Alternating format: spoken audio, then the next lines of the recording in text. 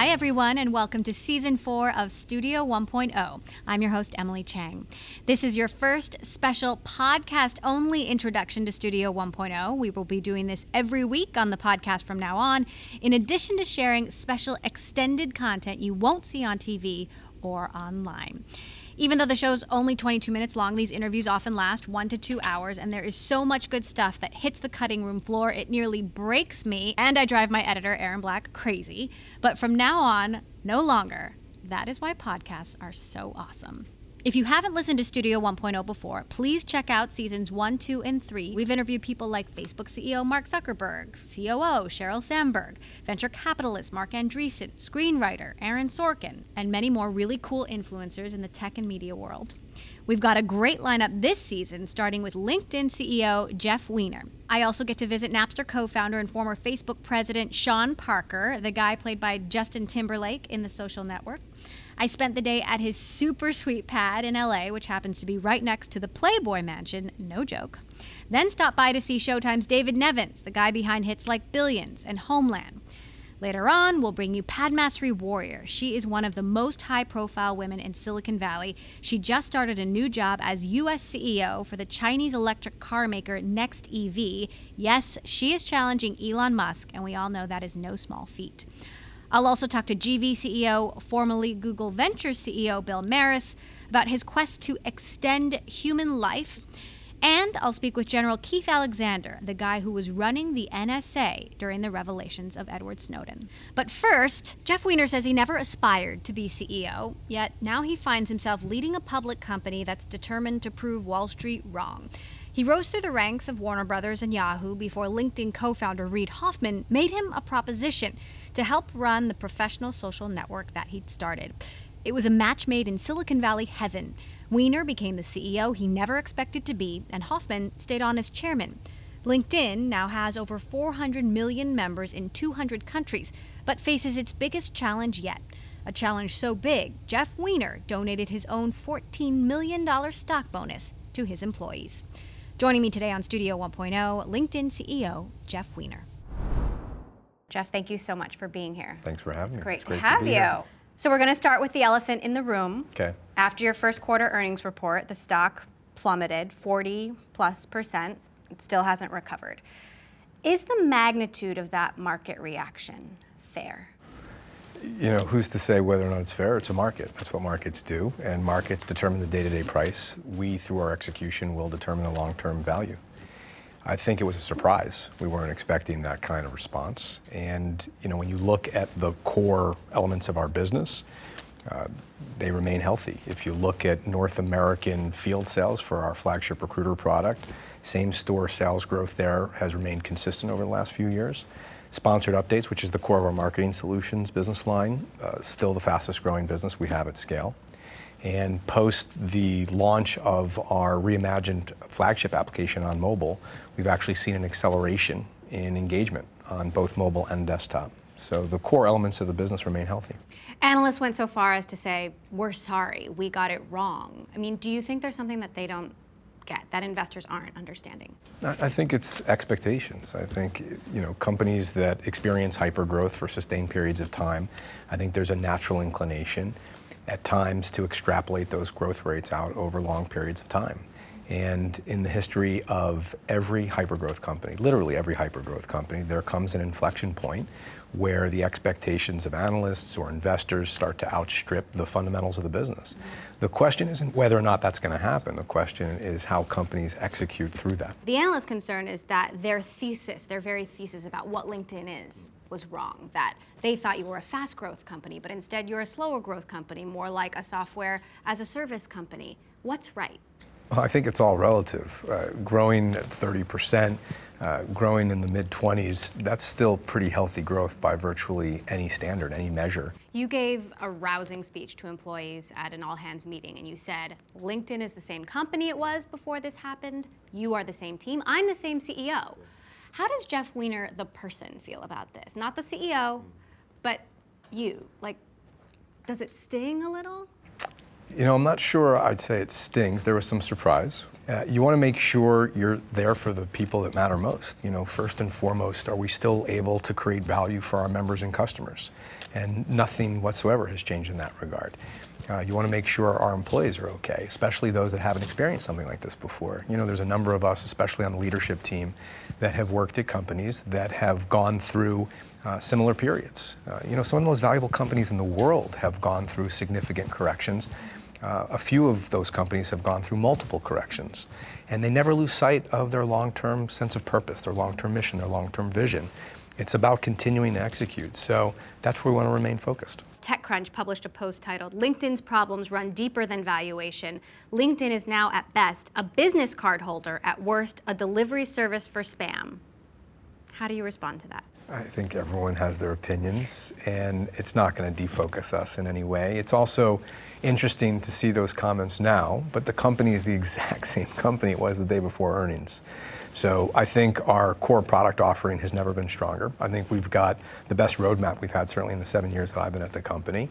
And we continue to see gains in engagement, and that's what it's all about. It's about creating value for members, it's about creating value for customers. So do you think you can re-accelerate growth? That's certainly the objective over time, is as we continue to execute, you want to build into what remain very large addressable opportunities. Has this latest situation, has this impacted morale at all? I think if anything, it brings people closer together. And the more you go through these kinds of challenges, you meet these challenges head on, and you are successful in recognizing that nothing fundamental has changed.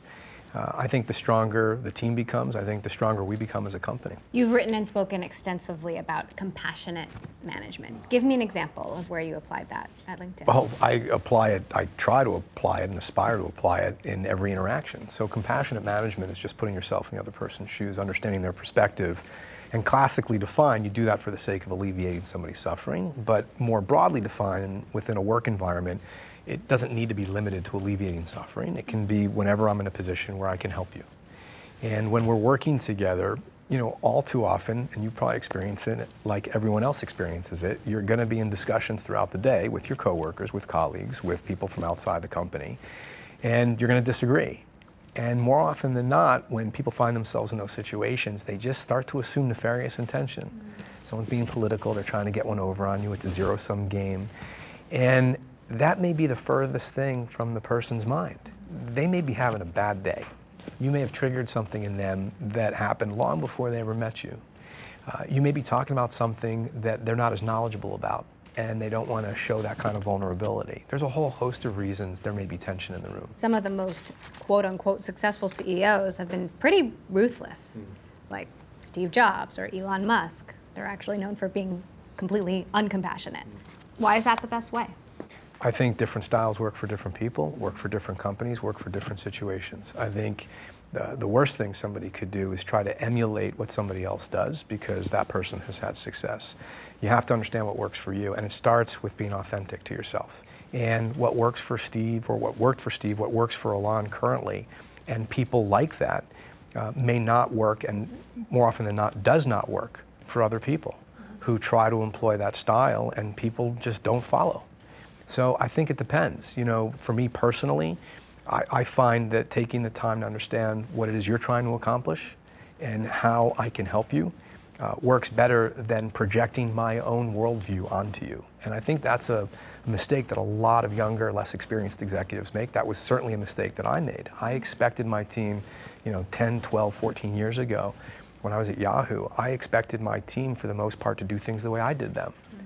And that's going to lead to nothing but frustration. Your relationship with Reid Hoffman, the founder of LinkedIn, has been called one of the happiest partnerships in business history. I hadn't heard that superlative yet. What is it that you think makes it work so well between the two of you? There's a lot of mutual respect between Reid and I, and we were friends before this happened. Reid will tell you, if you ask Reid the question, it turns out that he'll tell you the story, and it's almost verbatim the way I tell the story. So there's probably something to that, just that in and of itself, the fact that we see the relationship so similarly. One of the most frequently asked questions I got once I started was, what's my relationship like with Reid? And I think that was code for what kind of drama is there Right. in the transition from the founder and the former CEO to the newly hired professional CEO. And there was no drama. So what people didn't realize was I didn't join LinkedIn in spite of Reed. I joined LinkedIn in large part because of Reed and because of the opportunity to continue to work together. He's one of the most thoughtful people I've ever had the chance to work with. So what happens when you guys disagree? We almost never disagree. We've disagreed on a couple of occasions, and they are always related to personnel.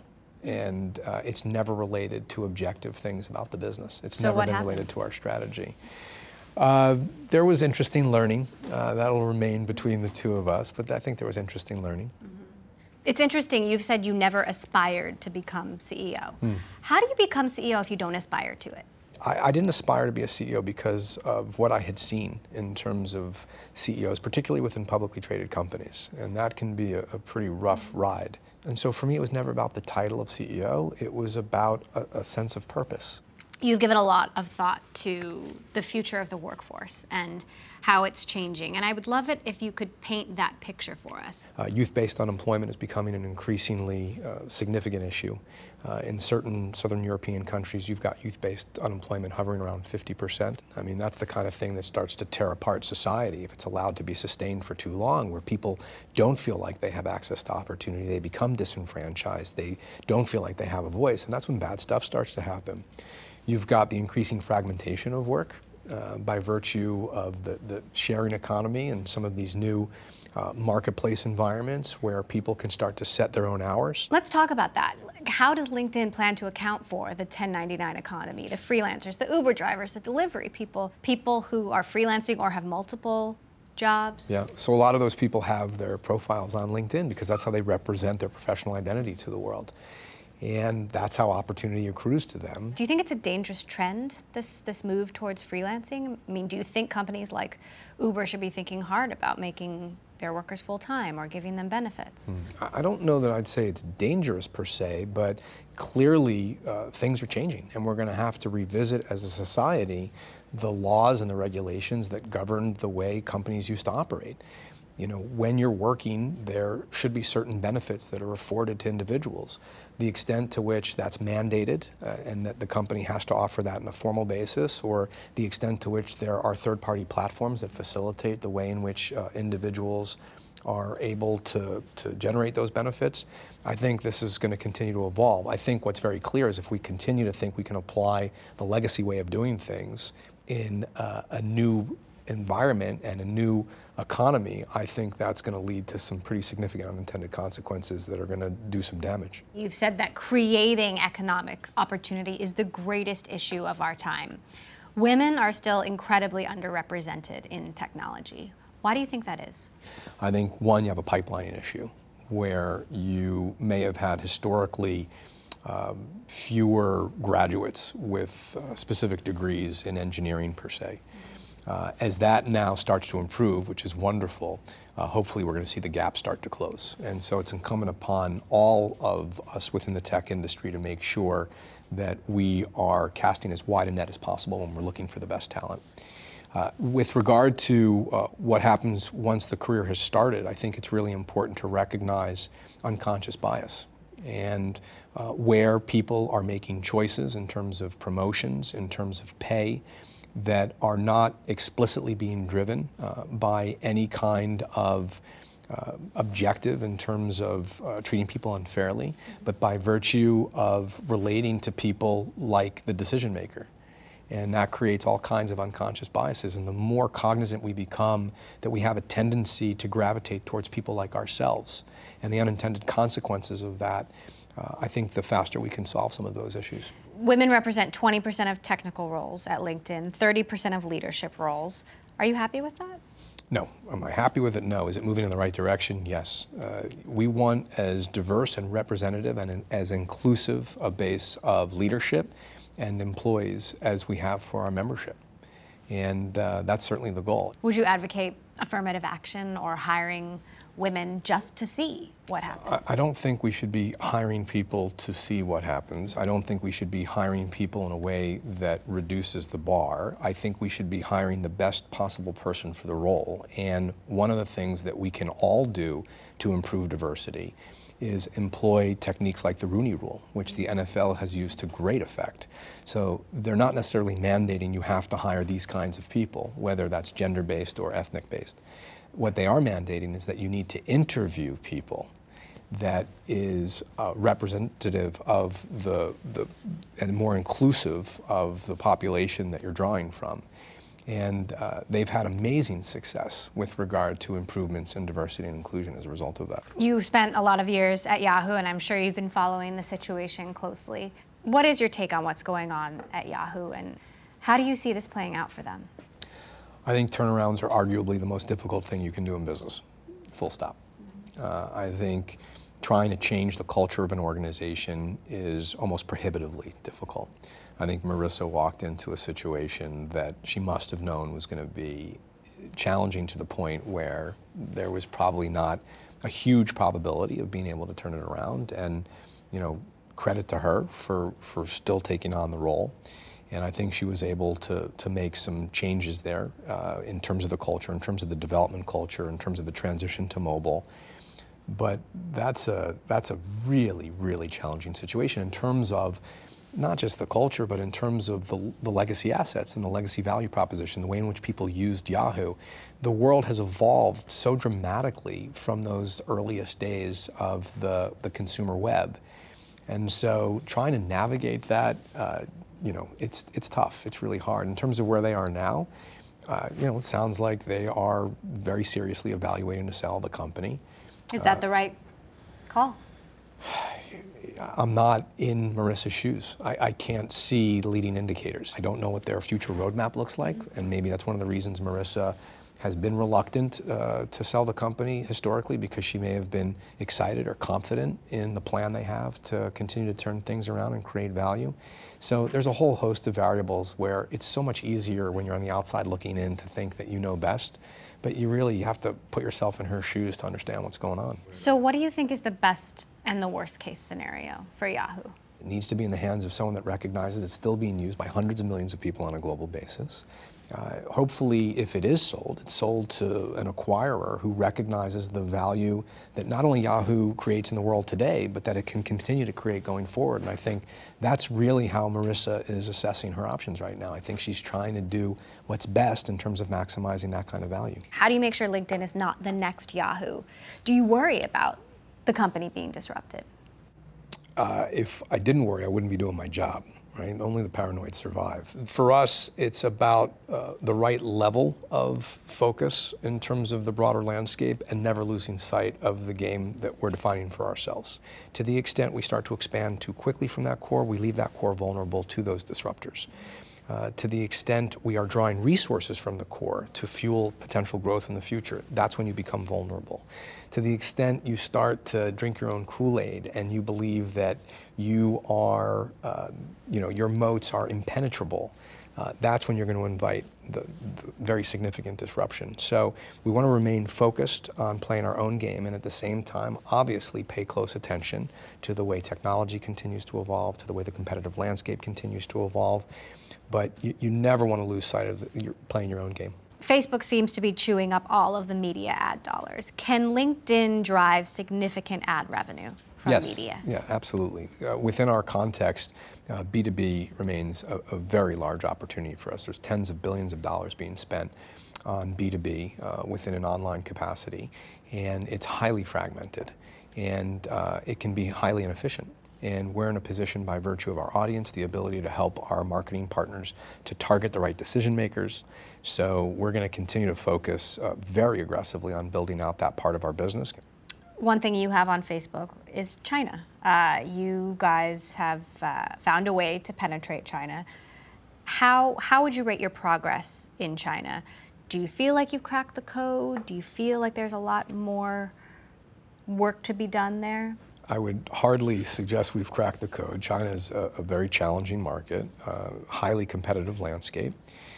And it has certainly exceeded our expectations. I mean, we're now up to 18 million members. When we started, roughly a year ago, we had amassed roughly 4 million members in English over 10 years. So we've seen that substantially grow by virtue of localizing our core offering. In terms of our core businesses, talent solutions, marketing solutions, et cetera, there's a lot of room for growth there as well, and it's still very early days. We've been focused on getting the membership experience right before we're going to prioritize monetization. We're pleased where we are, but still a lot of work to be done. You've mentioned that you've had to make compromises in China. You've had to ask users to censor themselves based on what the Chinese government wants to see or hear. How do you actually navigate that process? How often has that happened? Yeah, it happens very seldom, thankfully. We started to navigate that process before we launched. I mean, we spent the better part of 18 months understanding who we were as a company, our culture, our values, what operating in China would mean in terms of compliance. And despite all of those discussions, the first time you're asked to censor a member or take down a profile, it's gut-wrenching. That's those members, and creating value for those members is why we do what we do. At the same time, we recognize that China plays an enormous role in the global economy, and by virtue of our presence in China, we can not only help connect our Chinese members to opportunity and enable them to live the kind of lives that they want to live, but we can connect them to opportunities outside of China. We can better connect companies within China to the global economy, and that's going to create more value for everybody. Do you think that Facebook and Twitter still have a chance in China, or are they just so different that there's just no way that they're going to be able to make it work there? The fundamental differences are that we're a platform that's about creating economic opportunity. And the Chinese are very focused on expanding the ranks of their middle class. In Twitter and Facebook, you have platforms that are far more oriented towards communications and facilitating the way in which people communicate with one another. And so it's different. It doesn't necessarily mean it's not possible, but it's different. What does LinkedIn look like 5 years from now? So 5 years from now, I think you're going to continue to see us focus on these core pillars in terms of value propositions. And one of the things that we're just starting to tap into is what we call anticipatory computing. I'm on my way to a meeting. I can't tell you the number of times I wished I had done a little bit of homework in terms of the person I'm going to be meeting with. It's going to make that meeting more effective. As I'm walking into the meeting, we have the ability to suggest how you know this person, things that you have in common. You can start to apply that across a whole host of the ways in which people are working today. People increasingly use LinkedIn as their corporate directory because that's where the most relevant, up-to-date information is about the individual. And so how we can leverage that to create more value within a company, I think we've just scratched the surface of as well. So what's next for you? You're a fairly young guy. Is LinkedIn it? Were you talking I thought you meant like today, and I'm heading back to the office after this. What's next for me? So, I couldn't imagine being in another job in terms of my interests and the value that I'd like to be a part of creating in the world. I can't think of anything more important than creating economic opportunity for people, especially in the day and age that we live in. And I think that's only going to become more profoundly important. Going back to something we were talking about earlier with regard to compassion and managing compassionately, one thing I would like to become increasingly involved in is ensuring that compassion is taught in every school in the country.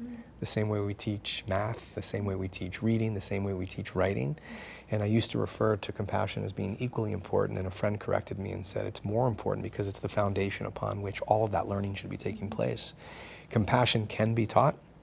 And just by virtue of understanding what compassion is, just the definition alone, I think makes it that much more likely that people are going to want to practice it. And this is something that we can do, and we can measure the outcomes as well. LinkedIn just released its first television commercial. You're the voice. I think you might have a future in commercial voiceovers. Thank you. Can you give us a rendition? You got to wait to watch the commercial. Jeff Weiner, CEO of LinkedIn, thank you so much for joining us. Thank you very much for having me. It's been great to have you. Thank you. And if you want to judge Jeff Weiner's voiceover talents for yourself, here's a listen to LinkedIn's first ever television commercial.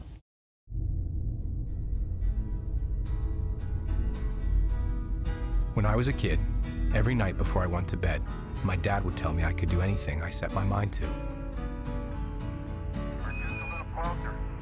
Believing it changed everything.